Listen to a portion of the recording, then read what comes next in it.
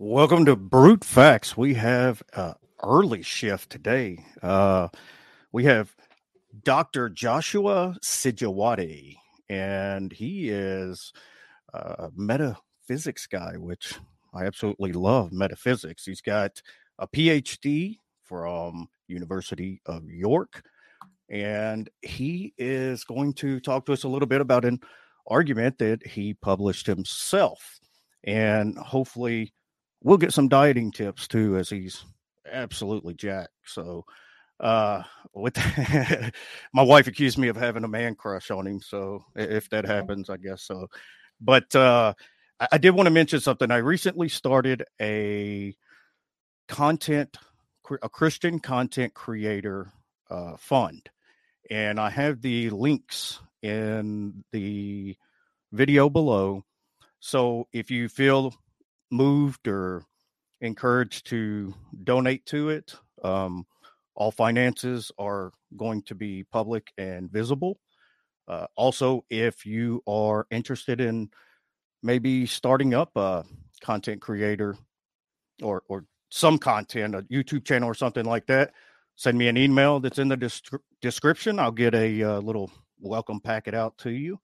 And I believe that covers everything. Yes. All right. So now we're going to get on with the show and the star of the show. So everybody hang tight and let's have fun.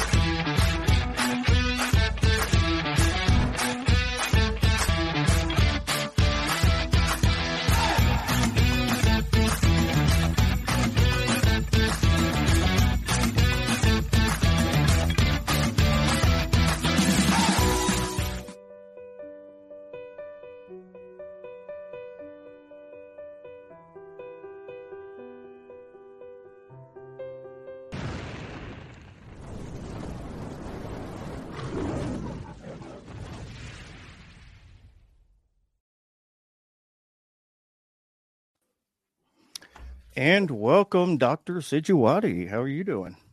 Hi, Eddie. Yeah, I'm doing very well, thank you. Thank you very much for inviting me on. I'm really excited. Absolutely, yeah. So you're in the UK, right? Yes, I am. Yes, I would love to be in the US, but I am in the UK. A little bit grey, the skies and everything. But yeah, I'm based here. It's a bit overrated here. So, okay. So tell us a little bit about yourself. Yeah, so I'm a Christian. I am very interested in philosophy, specifically philosophy of religion. So my story is a bit of a strange one in that, yeah, I already said to you I like the US, but one reason I really like the US is because I love American football, and so I used to play American football here, and I took it quite seriously, and I was hoping to go to college, NFL, all those sort of things. And then this was around 19, and I had a religious experience which completely changed my life. And from that experience, I then sort of had a U-turn sort of experience where I was going one direction, morally and intellectually. And then I just had a complete U-turn and went a different direction towards Christianity and devoting myself fully to the faith. And so since then, I just fell in love with theology. And then from that, discovered philosophy of religion. And since then, I've just been really enjoying sort of researching and writing on that.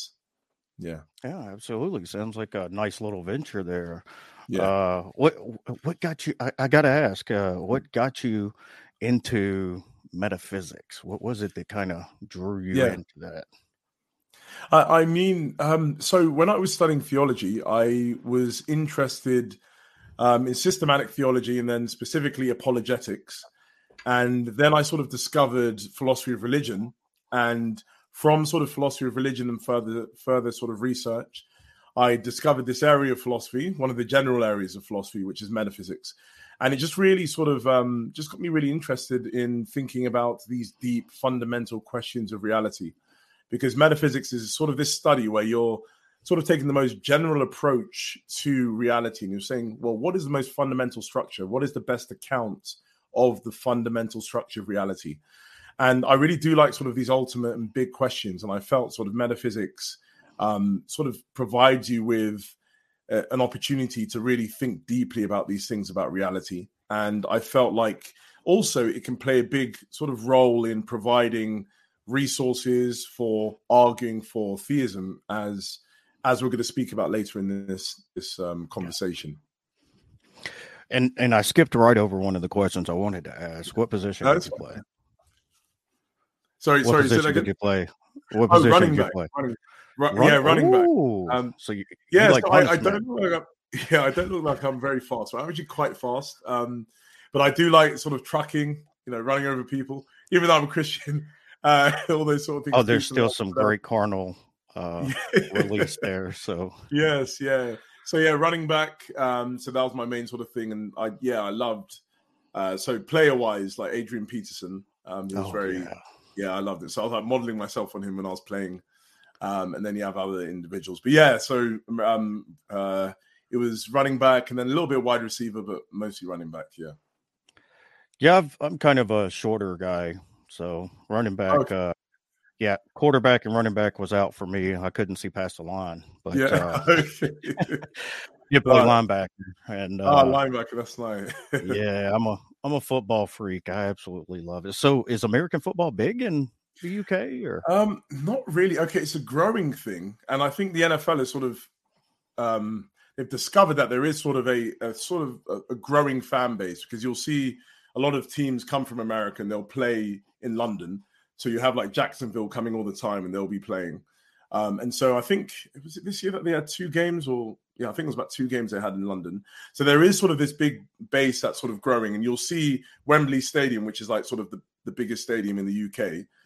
You'll see it completely packed out when you have NFL games coming. So you do have sort of a core base here. But playing wise, the quality obviously is nothing like in America. But it is rigorous in that people are taking it seriously and they're developing programs to sort of get high school level kids into it. So hopefully, I don't know, a few years from now, we'll pick up a little bit more. And I heard actually, I think I hope it doesn't happen because I don't know how the season will work. But they were thinking of, I don't know if having a team based here, but I don't know how that would work at all. I feel sorry for the traveling teams and things like that. Yeah, I did hear about that. They had talked about having a team over in the UK.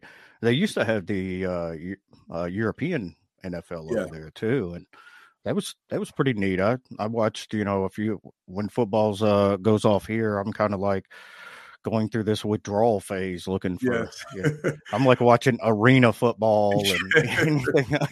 Yeah, XFL and all those, man. Yeah, CFL. Yeah, absolutely. Yeah, no, I know the feeling. It's like now the Super Bowls happen, you're like, oh, what am I going to do? NFL draft, and then you're just pushing through. Yeah. But also like college football, I really like college football as well, and things like that. Yeah, so it's just waiting again for fall time, autumn time. So hopefully, so my team. I mean, I'm a big Kansas City guy.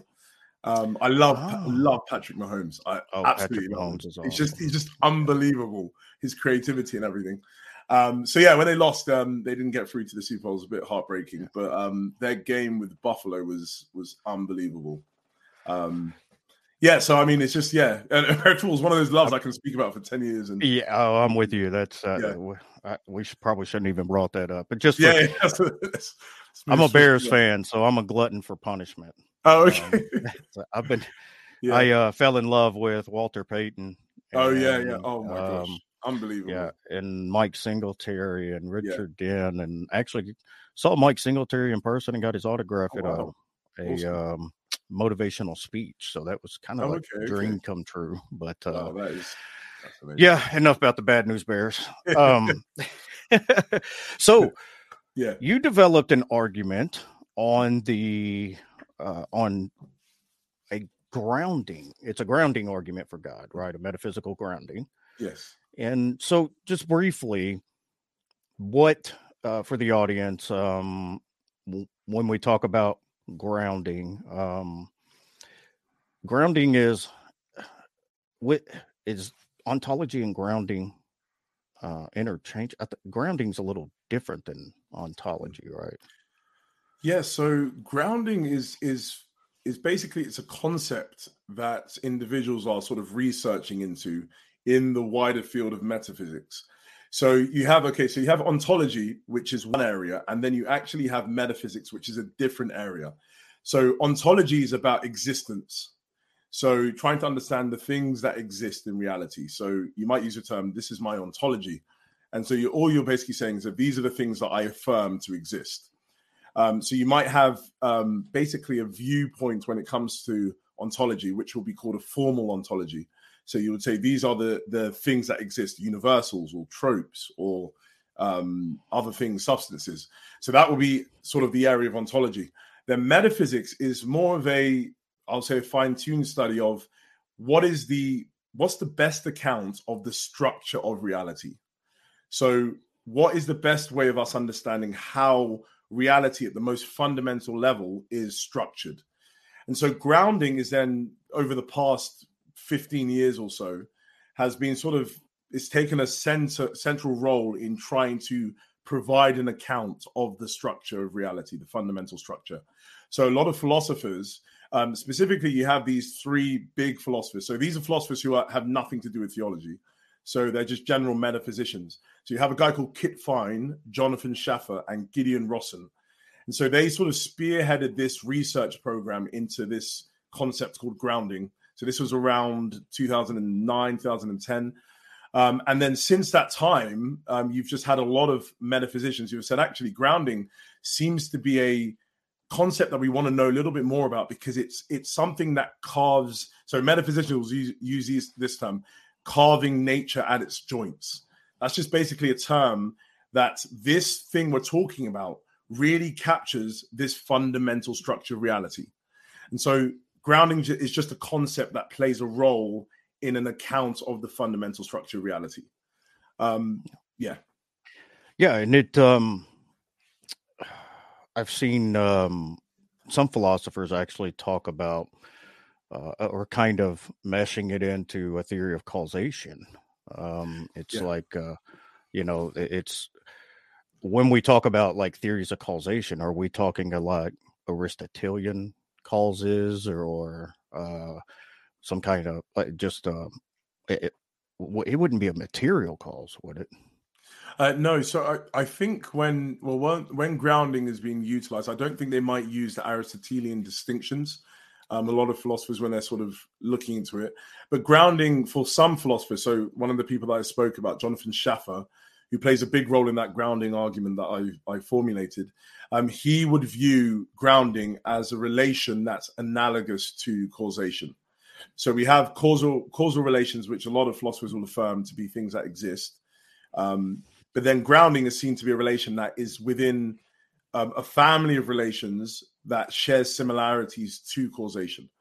So the way that, for example, causation, you have A causing B, that will be a diachronic relation. So what I mean by that is that A causes B, but then there is a temporal sequence between them, between A and then the effect. So the cause and the effect. But then grounding is a relation that's analogous to causation, in that you have A grounding B, but it's a synchronic relation. What that means is that B is existing in virtue of A at the specific time that we are referring to. So there's no temporal sequence in that. And so outside of this argument, I found grounding to, even, let's say in the theological context, to be a very illuminating concept even for other theological discussions.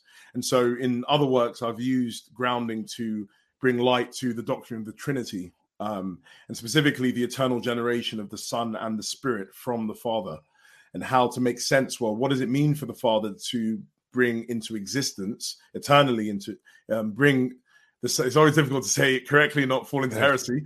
So to eternally beget the Son and eternally spirate the Spirit, how he does this, grounding, I believe, can play a really helpful role in illuminating that sort of type of relation.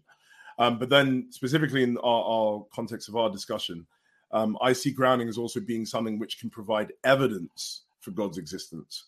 And so I've sort of formulated an argument to try and show that. Yeah, when you start talking about diachronic and synchronic, I immediately think of Swinburne. Yeah, That's he makes those distinctions in his epistemic justifications or yeah, epistemic justification. And not to go on a side tangent, yes. but so would you? It seems as though you may be talking about like an Eastern Orthodox perspective of the Yeah. Trinity. Is that? Yeah. So yeah, I always get this. I'm a Roman Catholic myself, but my theological sort of view of the Trinity is very, it corresponds very closely to what a lot of Eastern Orthodox have sort of formulated in their understanding of the Trinity.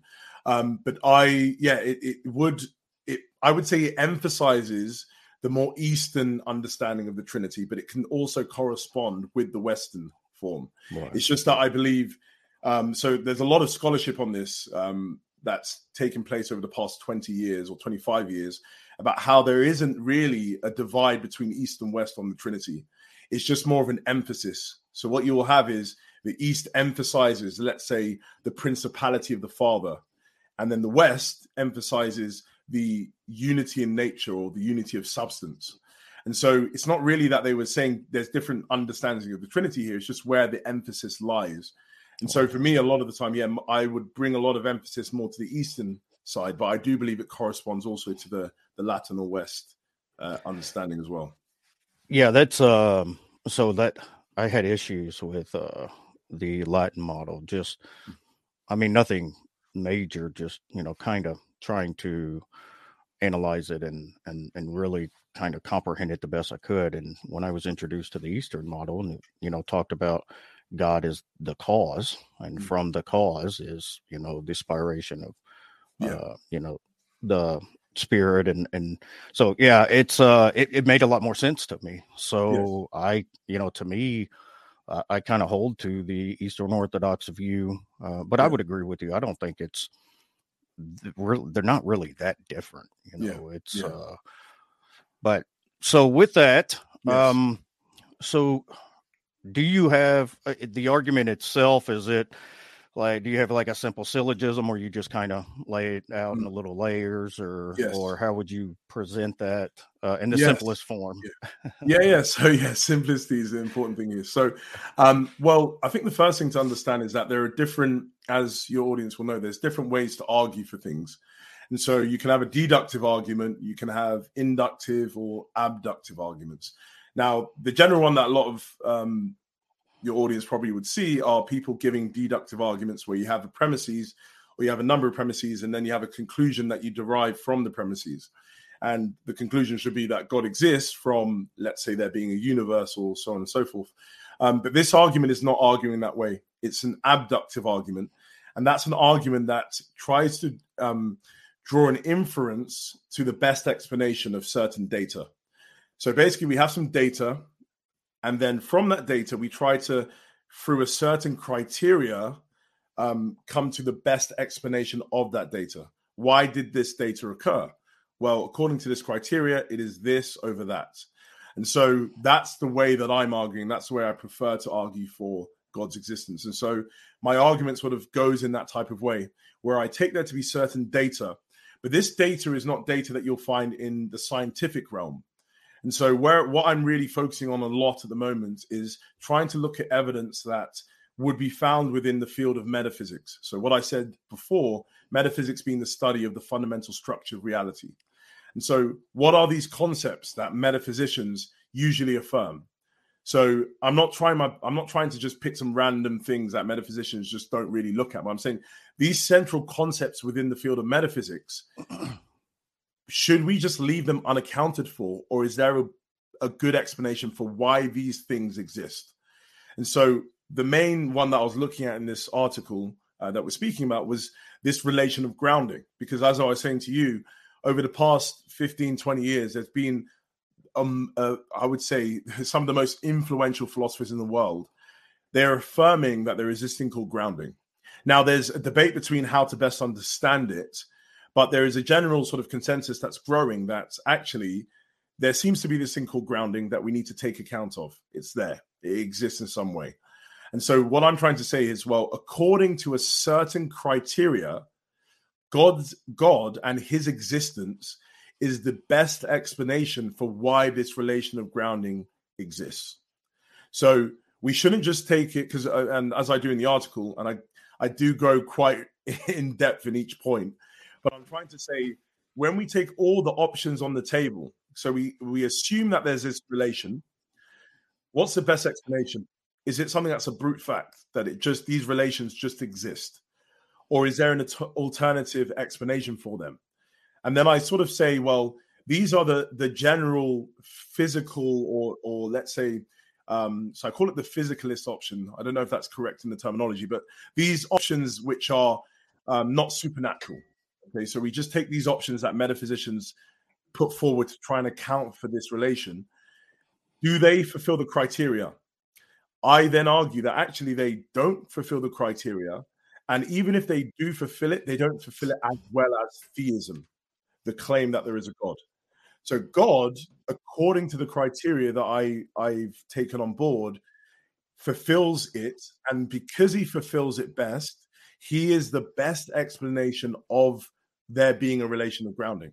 So if you want to have grounding, as most metaphysicians want to, then you also need to, in a way, affirm God's existence, because he is the best account for this relation existing.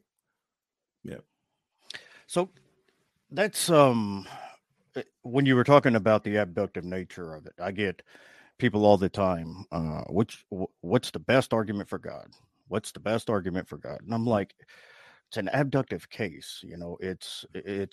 We have all of these things that we experience in life, and and there's so many things that seem to point to, there being like something fundamental to reality, just the ground layer that's responsible for all of this and all these different things.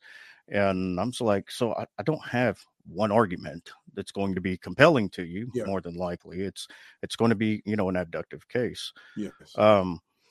So I had heard on one of the shows, I think you broke it down very succinctly, and I followed it pretty well, where you were talking about consciousness being grounded by the brain, being grounded by I believe the body or physics, and so with that, how would you get from consciousness and all these kind of groundings to a fundamental grounding for all of it?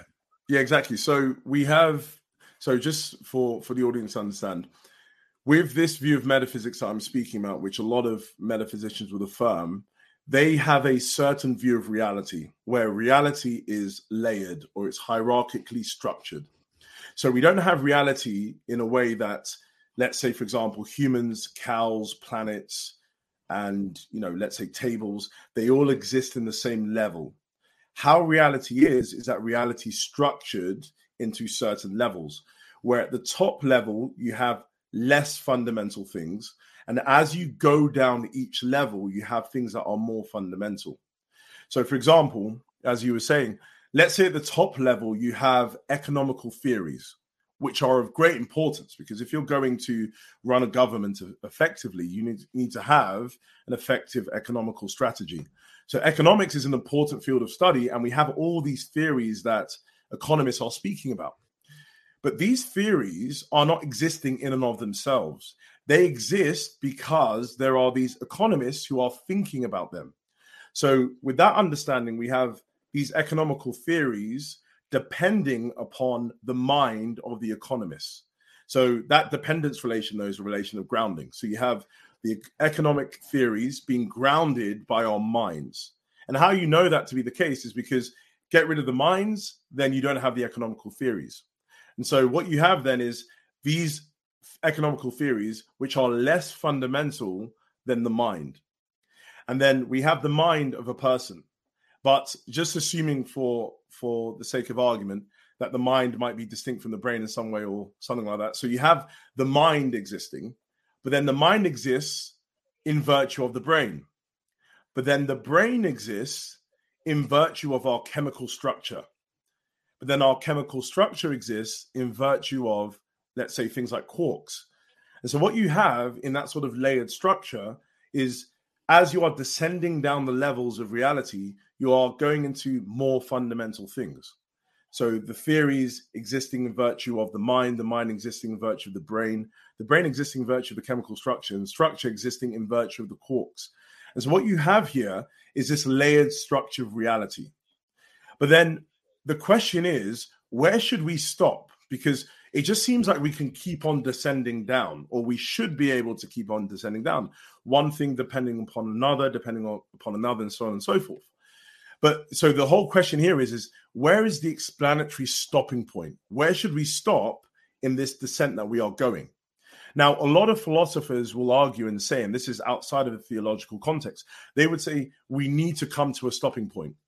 So you have sort of this divide between people called metaphysical foundationalists, and you have people who hold to infinitivism, which is the idea that you just keep on going down in a sort of an infinite way. You just keep on going down. You just keep on having things which are grounded by other things, but there's no sort of fundamental level. But then the foundationalists would say that actually we need to come to an entity or a group of entities that are absolutely fundamental. Now, as I was just explaining, in that sort of that small sort of layered structure, what we've taken to be the absolutely fundamental entities are these quarks, in that everything is ultimately grounded by them. You get rid of the quarks, you then get rid of every single thing in that layered structure of reality. Now, the question I would have, though, is why should we stop at the quarks? What's the reason that we should do that? And so in my argument, the way that I sort of say we should have the explanatory stopping point being sort of placed at is how well the entities that are fundamental or are fundamental candidates, how well do they fulfill this inductive criteria? By them fulfilling the inductive criteria better than all the other alternatives, we can then take that entity or entities to be the absolutely fundamental things. So the quarks, if they are to be absolutely fundamental in that we cannot descend any further down them, then we need to say that they are the entities that fulfill this inductive criteria best.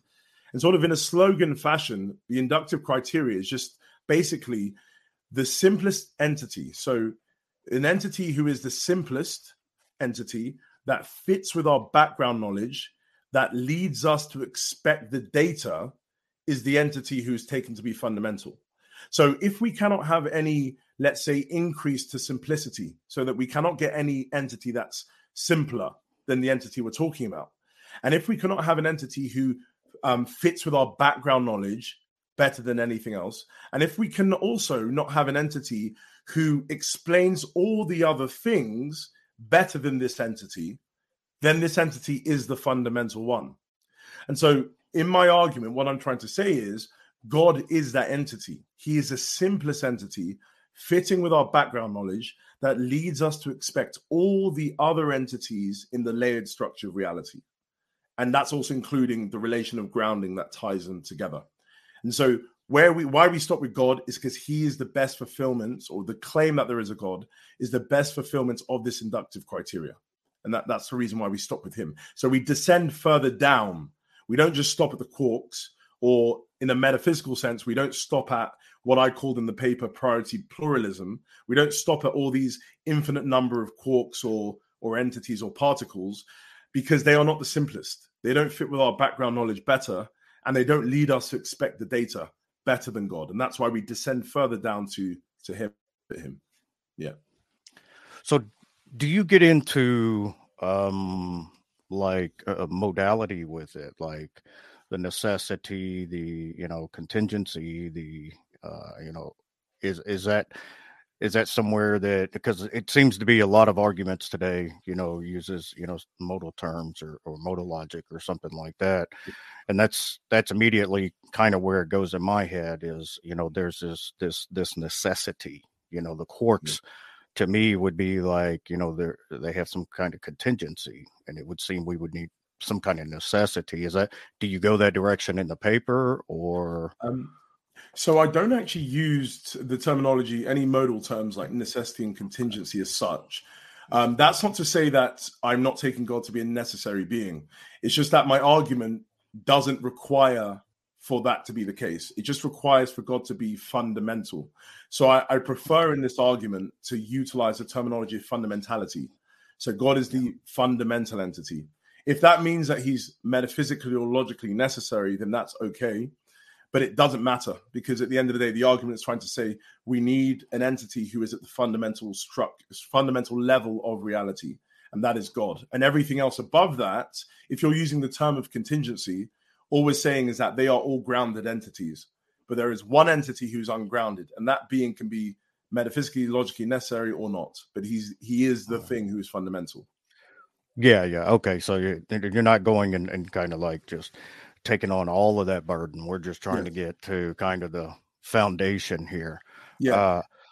So you had mentioned being Catholic, and now I hear God is simple. So I'm thinking divine simplicity. Is this kind of the concept that it is coming from, or are you using it differently? Or so I in the paper I sort of introduce from other work that I've done on divine simplicity. I do utilize the notion of divine simplicity, and I think it is absolutely key for this argument. Why this argument works is because of metaphysical simplicity. Because what I'm trying to say is that because God is a being who lacks proper parts, he is the simplest entity that you can think of. So why it's good to have this in my argument is because it gives so much layers of defense for this argument. Because what I'm doing is that, okay, if I just run through the criteria, God is the being who predicts the data. So the criteria, just to say it quickly for the audience, there are four criteria, three that are important that are actually utilized in the argument, which is the criterion of predictive power, the criterion of background knowledge, and the criterion of simplicity. So the criterion of predictive power is the idea that an entity should lead us to expect the data that we have. The criterion of background knowledge is that it should fit with the wider fields of knowledge that we accept. So it should have some explanatory value in wider fields. And then the third one is simplicity, is that should be an entity who's simple in this specific sense, is one who is qualitatively and quantitatively simple. That means that a quantitatively simple being is the fewest number of entities.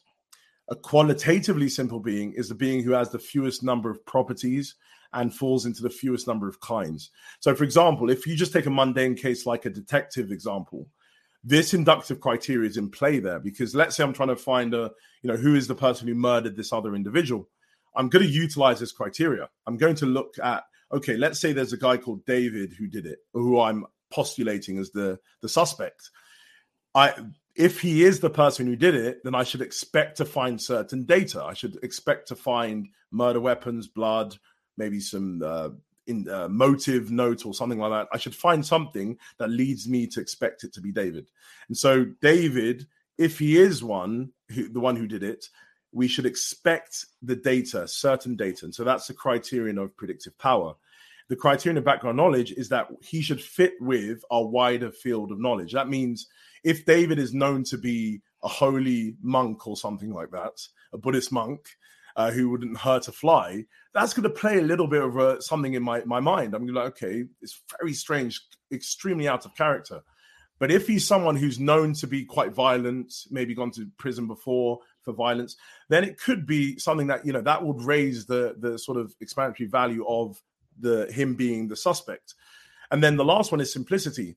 It's better for me to postulate one person, David, instead of me saying 5, 6, 7 people did it.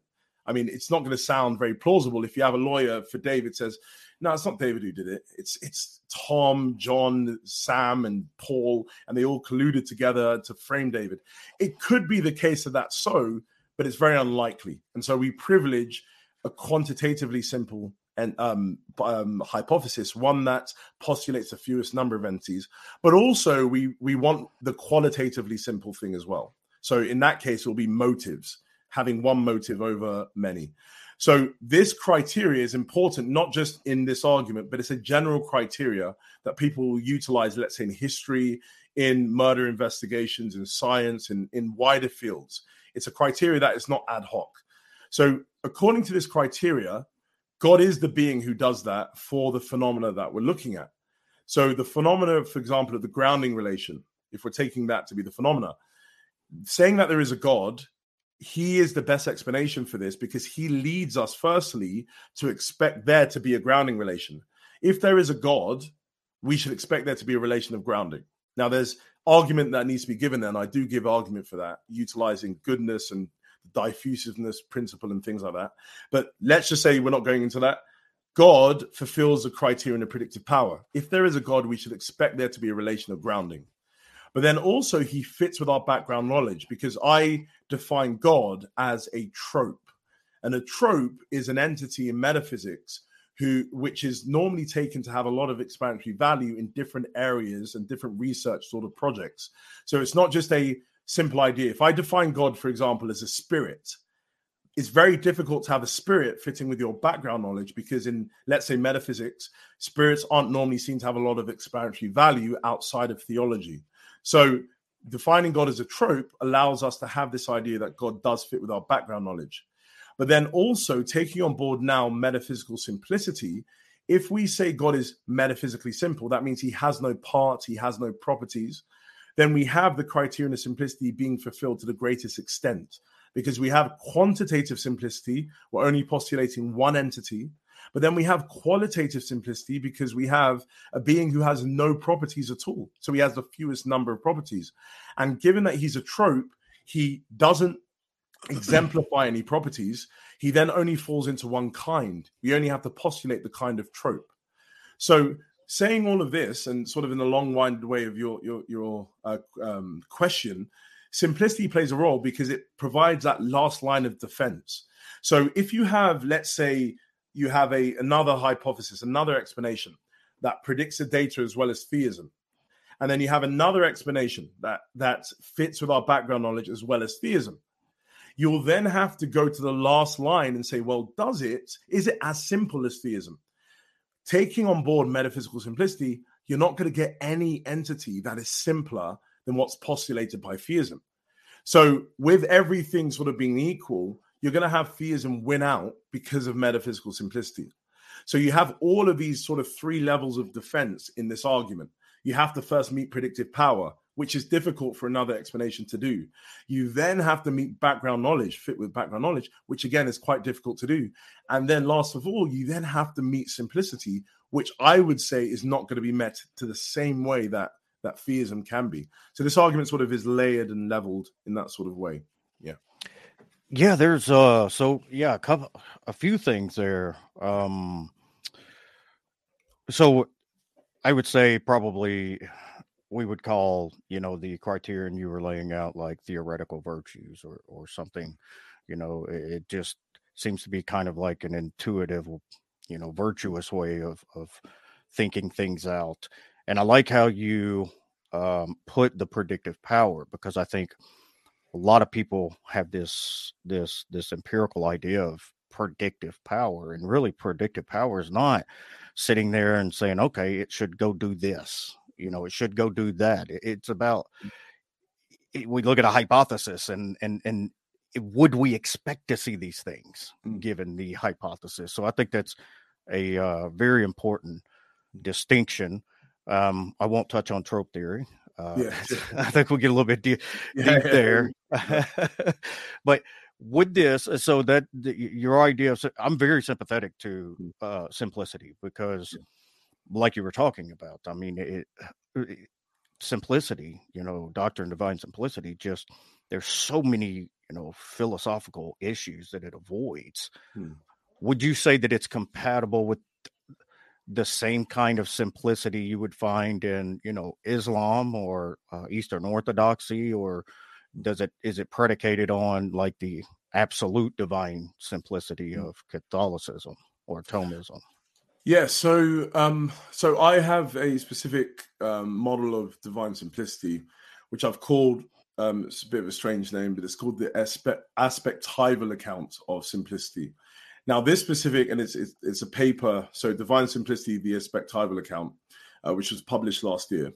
And this account of simplicity, I believe, allows you to have all that you want from absolute divine simplicity, but you're not baggaged with a lot of problems that people sort of have to stomach with that sort of idea.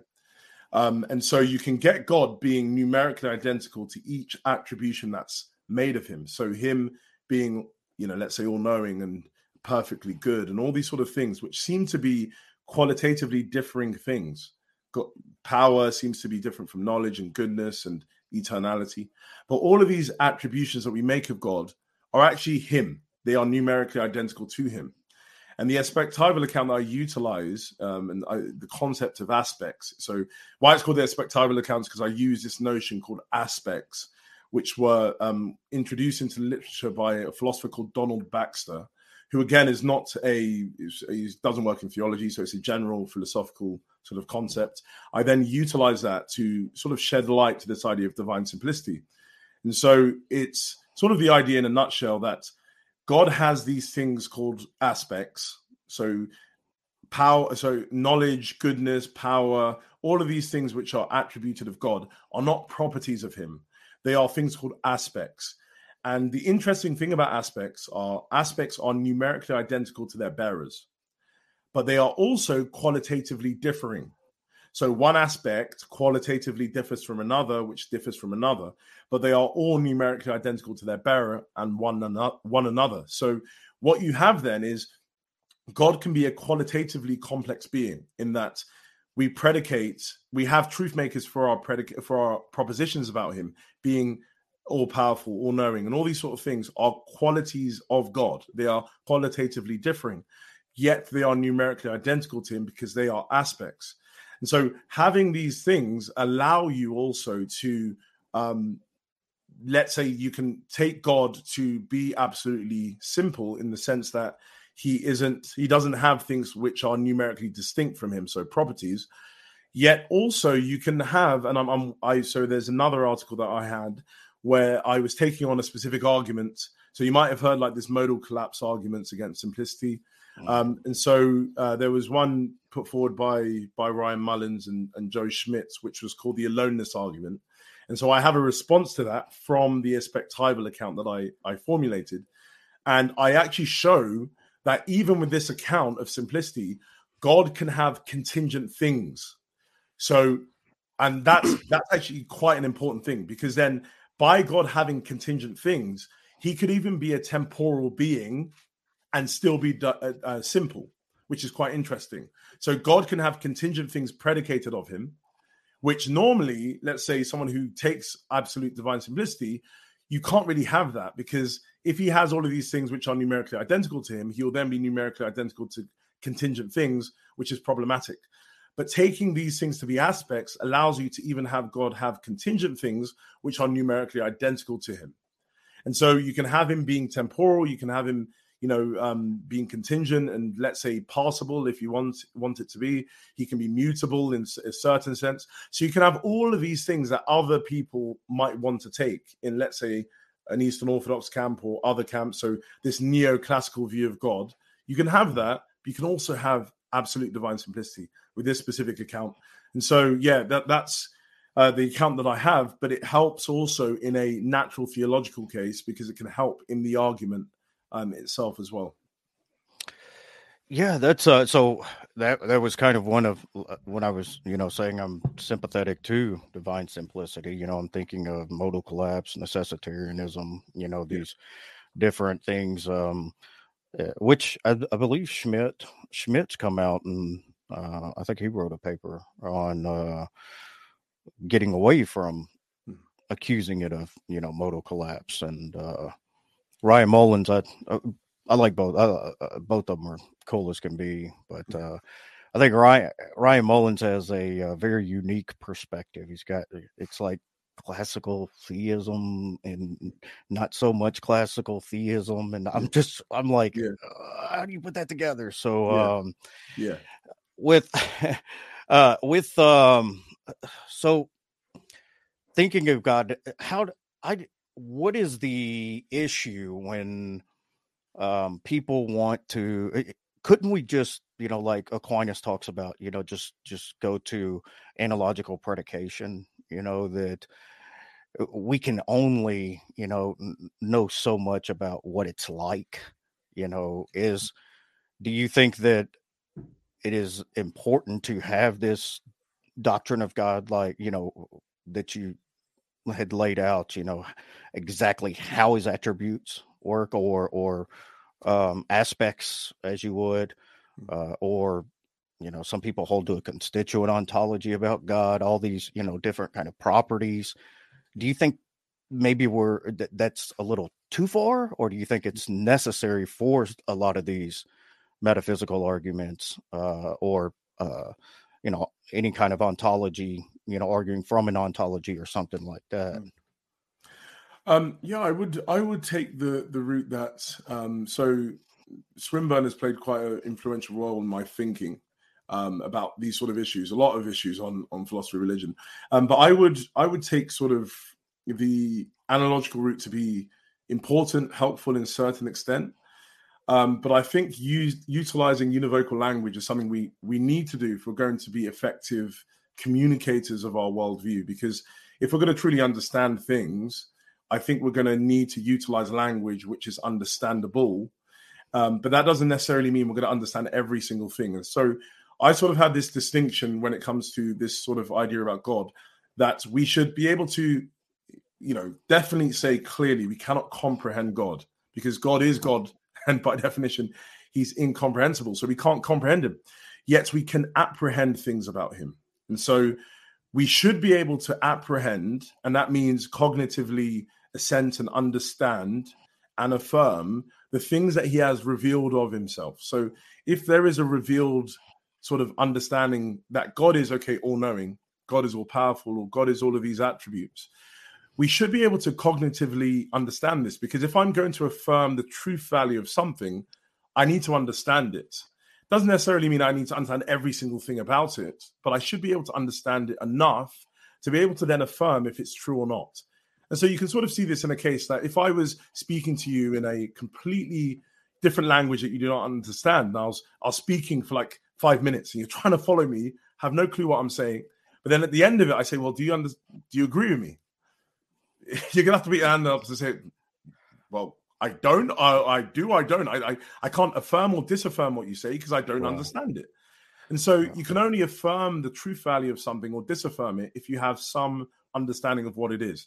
And I believe philosophical sort of investigations, philosophical sort of analysis allows us to do that. It allows us to come to a place of saying, we actually have a good understanding of this thing. And so we can affirm and argue for its truth value. And so I believe when it comes to things like the doctrine of the Trinity, which a lot of the time, a lot of individuals will say, well, we just can't understand it. I think we can understand it to a good level. I think we can do this. And philosophy, and that's why I really love philosophy of religion, because we are utilizing the best tools and techniques to help clarify and justify religious claims. And I think, and other philosophers have said this, we are really in this sort of golden age of philosophy where there are so many good things going on in the wider field of philosophy that can shed great light on theological issues that allows us to understand things better. And so I think, I know you didn't use the term mystery, so an analogy isn't mystery, but I feel the mystery card sometimes with a lot of theological discussions is pulled or is brought forward too early. I think it's something that needs to be kept to the chest a little bit longer to say, let's try our best to get as far as we can cognitively with this, utilizing our best tools of investigation. And then when we get to that place of saying, you know what, we've tried our best, we can't get any further, maybe the rest of this is mystery. And so I think philosophy allows us to go down that path of understanding, and it allows us to keep that mystery card a little bit, for a little bit later. And so I think for me, we should be able to utilize our best philosophy, and we can do that to shed light on all of these sort of issues and communicate them effectively.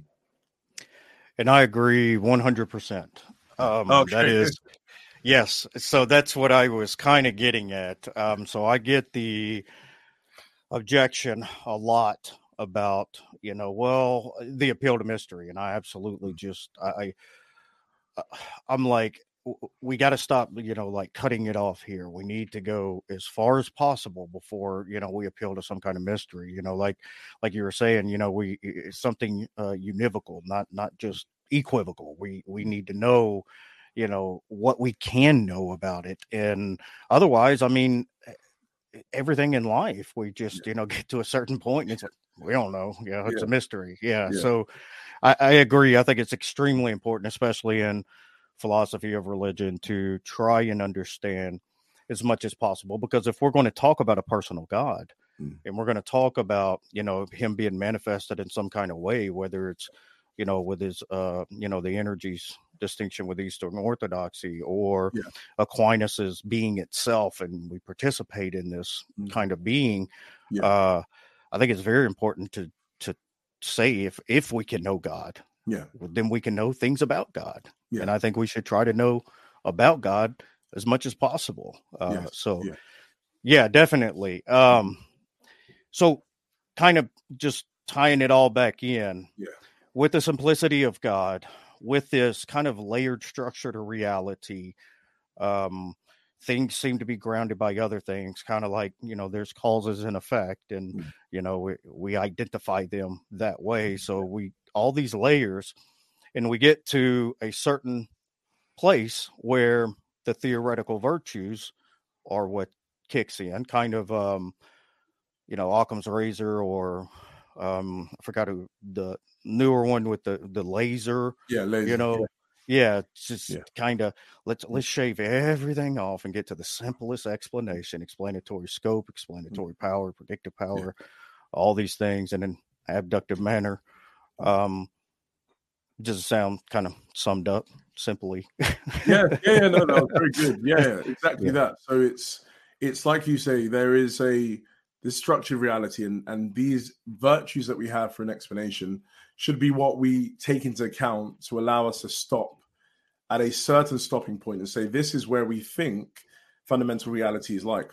But the good thing about this as well is, I think this is just utilizing the term in sort of the medieval fashion, this is a scientific enterprise, because we're not saying that there isn't any possibility at all for there to be something that causes us to go further down. It's just saying at the moment in time, our best explanation is that God is the being who's the simplest entity that we expect the grounding relation to stem from, and he fits all our background knowledge. But the good thing about this is saying it's a live research project where we should all be involved in saying, let's put forward all these theories and these ideas and say which one has better explanatory virtue.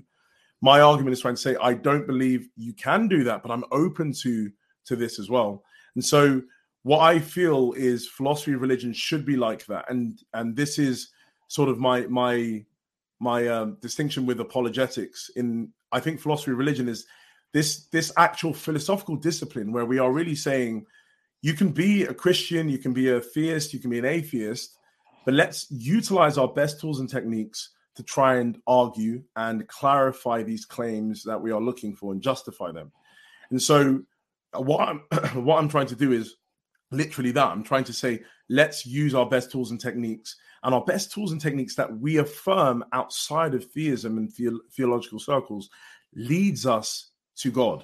And so my sort of general purpose, I would say, ultimate purpose for my project is try and say how God and theology and theism was seen as a central area in metaphysics in the medieval period, where metaphysics was done within a theological context. It wasn't the other way around.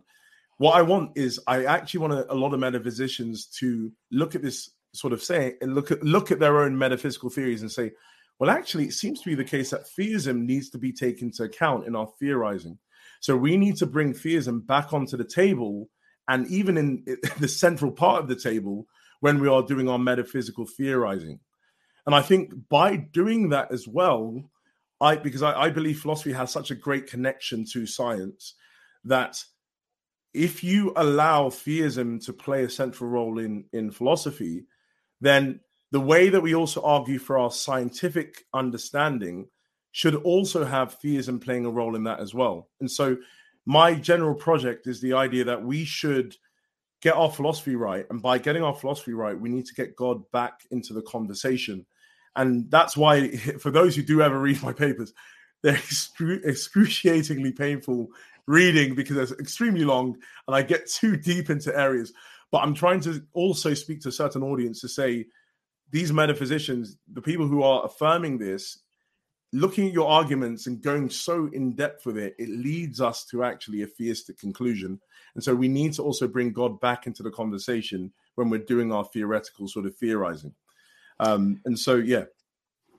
Well, that actually ties in a bit. I was going to say with the long papers and stuff. I'm so ADHD. I watch as many videos as possible. I do most of my learning, audibly or visually, and so that's why I haven't read the paper yet. So, but with that, there is down in the description, guys. There's his paper is. I've got the link to it. I think the Phil papers. With the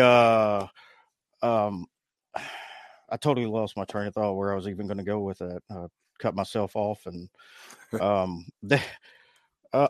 tying. Yeah, here we go. I actually have a friend of mine who's going to be a guest later on who is philosophy and biology.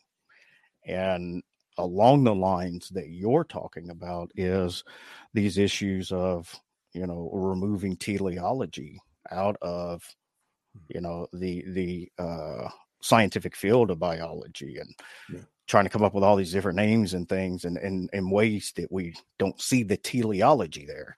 And, and for those that are listening, I'm not talking about intelligent design. It's so much different than that. But with that, here come the hard questions. Yes. Is American football or soccer real football? Is American football or soccer real football? I mean, I think I'm going to be burnt at the stake if I say American football. But I honestly, I'm a big soccer fan, but I'm a big American football fan. It's my favorite sport. So American football is my favorite sport. And then I know I keep on saying I'm a Christian here, but I love MMA as well. So like UFC and all those. Yeah. So I'm into that sort of aggressive sports. That's what they might call them. But I enjoy it. I just enjoy it. Yeah. So American football is sort of the main thing. That's my favorite. Yeah. I just refer to all of them as just it's as mildly as contact sports. That's the best way.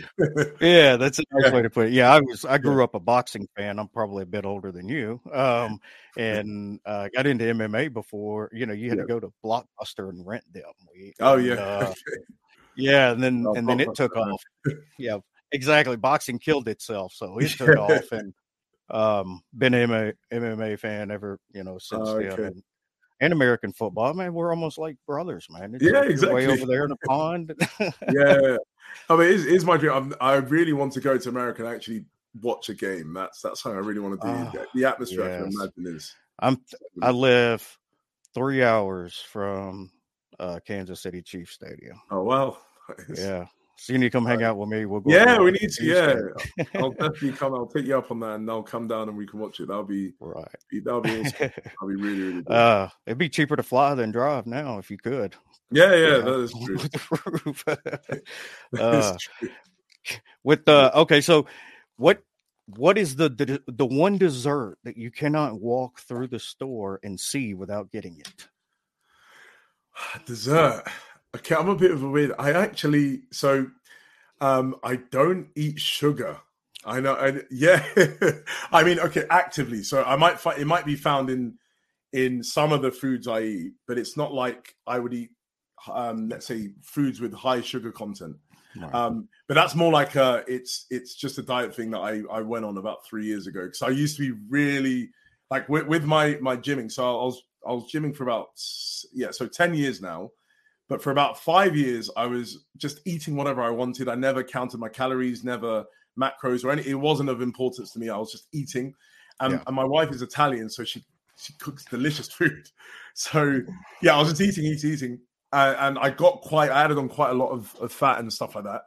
But then I just said to myself, okay, I need to get serious because I enjoy the gym. I go to the gym to try and look, some way. But then I wasn't. And so I just got serious with my diet. I went on a ketogenic diet for about 3 months, and I lost 120. Oh my gosh, what was I about to say? I lost 25 kilograms. So I used to be 100. Yeah, I used to be 125 kilos, and I lost 25, and I got down to 100. And then body fat, I was around like 18, 19%, and I got down, and I've stayed around 6% body fat. So I got really low. And I've just, since then, so this was about nearly 4 years ago, I've just counted my macros, I calculate everything, and I just cut sugar out of my diet. And it was the biggest thing for me because I just loved chocolate. And so since then, I've just, I've been able to, develop a, soul making in a way that I just don't like that certain thing anymore. So yeah, I wouldn't be that tempted. Mine is donuts. Oh, really? Well, it's funny. See, I mean, this is crazy. The more we talk, the similarities. My wife's Italian. Her family's her family's from Italy. Awesome. So yeah, that's their goal, is to fatten us up. It's make sure nobody else, can get. I did ketogenic diet for a long time. I would do well with the eating thing, like you're talking about. I convinced myself that a dirty bulk was as good as a clean bulk. And, so I'm like, just whatever, as long as I get the calories and the macros. And then I realized that the difference is with like a clean bulk, though, the volume of food you have to eat is oh man, it's like, rice and just a ton. So I did the ketogenic diet, and I'll tell you, I never felt better in my life. Than when I was on the keto. Once I got a couple weeks into it, and you kind of get used to, your body gets used to burning, the ketones, and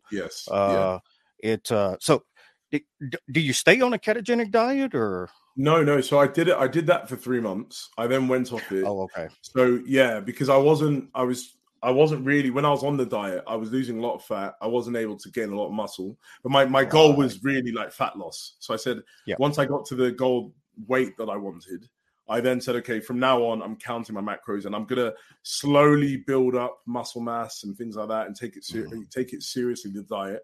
And so since then, it's more structured eating, meal prep, and all those sort of things. So I haven't been on keto for about 3-4 years, but it was when I did do it, it was extremely effective in sort of losing fat and things like that. Yeah. Such a boring diet, though. Yeah, you lose your addiction and love for carbs. And exactly. Energy level just plummet. Yeah. Well, I tried. So the reason I asked that is I had friends who, they're lifters that stay on a ketogenic diet, and I'm just like, I couldn't do it. I couldn't at all. Yeah, I couldn't build the muscle. I couldn't. Didn't matter how much protein I ate, timing and all that. I needed the carbs, man. Yeah. No, I know what you mean. Just that energy is just needed. It's you don't actually notice how much you need carbs until you just get rid of them. You're like, oh my goodness. Exactly. There's nothing like sitting on the bench being lightheaded and just tired. And it's like, okay, I just came in and sat down. Exactly. I haven't even done anything. No, I know what you mean. Well, Dr. Joshua, I am very appreciative for you coming on, spending time with us, letting us kind of get into I didn't mention the gorgeous hairstyle you have too. Oh yes, trying out a new one. Thank you so much for being with us and spending the time with us. Do you have anything that you want to plug, any channels, appearances, papers, books, anything that perfect. So thank you very much for having me, and it's been a pleasure, and I've really loved your questions and your way of hosting as well. It's just really great. So thank you very much. And so if people just want to just look up my stuff, you can just type in my name, and all of my papers are on Phil Papers. So if you just type in my name and then Phil Papers, or if you type in my name in academia, you'll find all of my work on there. So I upload all my papers. And so I have a few papers coming out. So I've got another argument for God's existence, same type of argument, abductive, but it's going to be an argument from modal metaphysics, so modality and things like that. But it's utilizing this abductive approach. So hopefully that should be coming out within the next few weeks. And then I've got a Trinity paper, so an article on the Trinity, which utilizes all the stuff I've done, but then it sort of tries to put forward a Latin interpretation of it. So that should be coming out hopefully soon. So I've got that, and I've got a few other things in the works. So I've been working a lot on the problem of evil, like researching that. So I've got an article under review for that. Hopefully that passes review, and then that will be coming out. So it's sort of my take on the theodicy. So yeah, there's a few things. I'm just a theology geek, so I can go on forever about papers and articles. But yeah, people want to search me up on Academia, Phil Papers, they'll find all my stuff. Yeah, I love modal arguments and modality and the problem of evil. So are you writing on like the evidential or probabilistic problem of evil, or okay, yeah, I'm definitely going to look for that. Yeah. So I'm just hoping it's just that it's under review, but the things with journals, it just takes so long, so you're always waiting.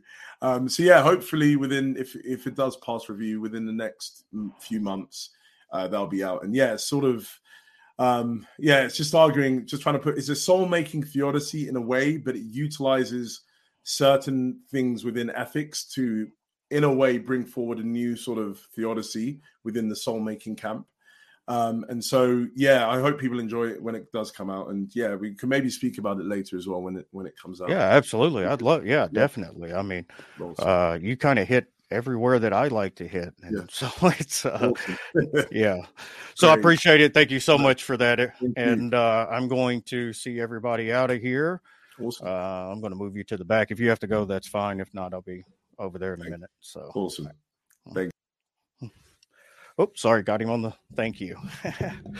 Thank you everybody for coming, showing up, hanging out, showing out, everybody that was in the chat and active. I really do appreciate that. Check out Dr. Sidiwade's links that's in the description to his papers, his profile, all of that. No diet plans, that's secret. But I did want to mention one more time, I have started a content creator fund, Christian content creator fund. It's not exclusive to Christians, but that's kind of the main focus of it. And the links are in the description. Check it out if you want to give. Thank you. If you're interested in getting some kind of help with content or starting up, check it out. And with that, we are going to end the show. Thank you so much for being here. And well, I don't get to say the things I normally say because it's not late. So have a good rest of the day.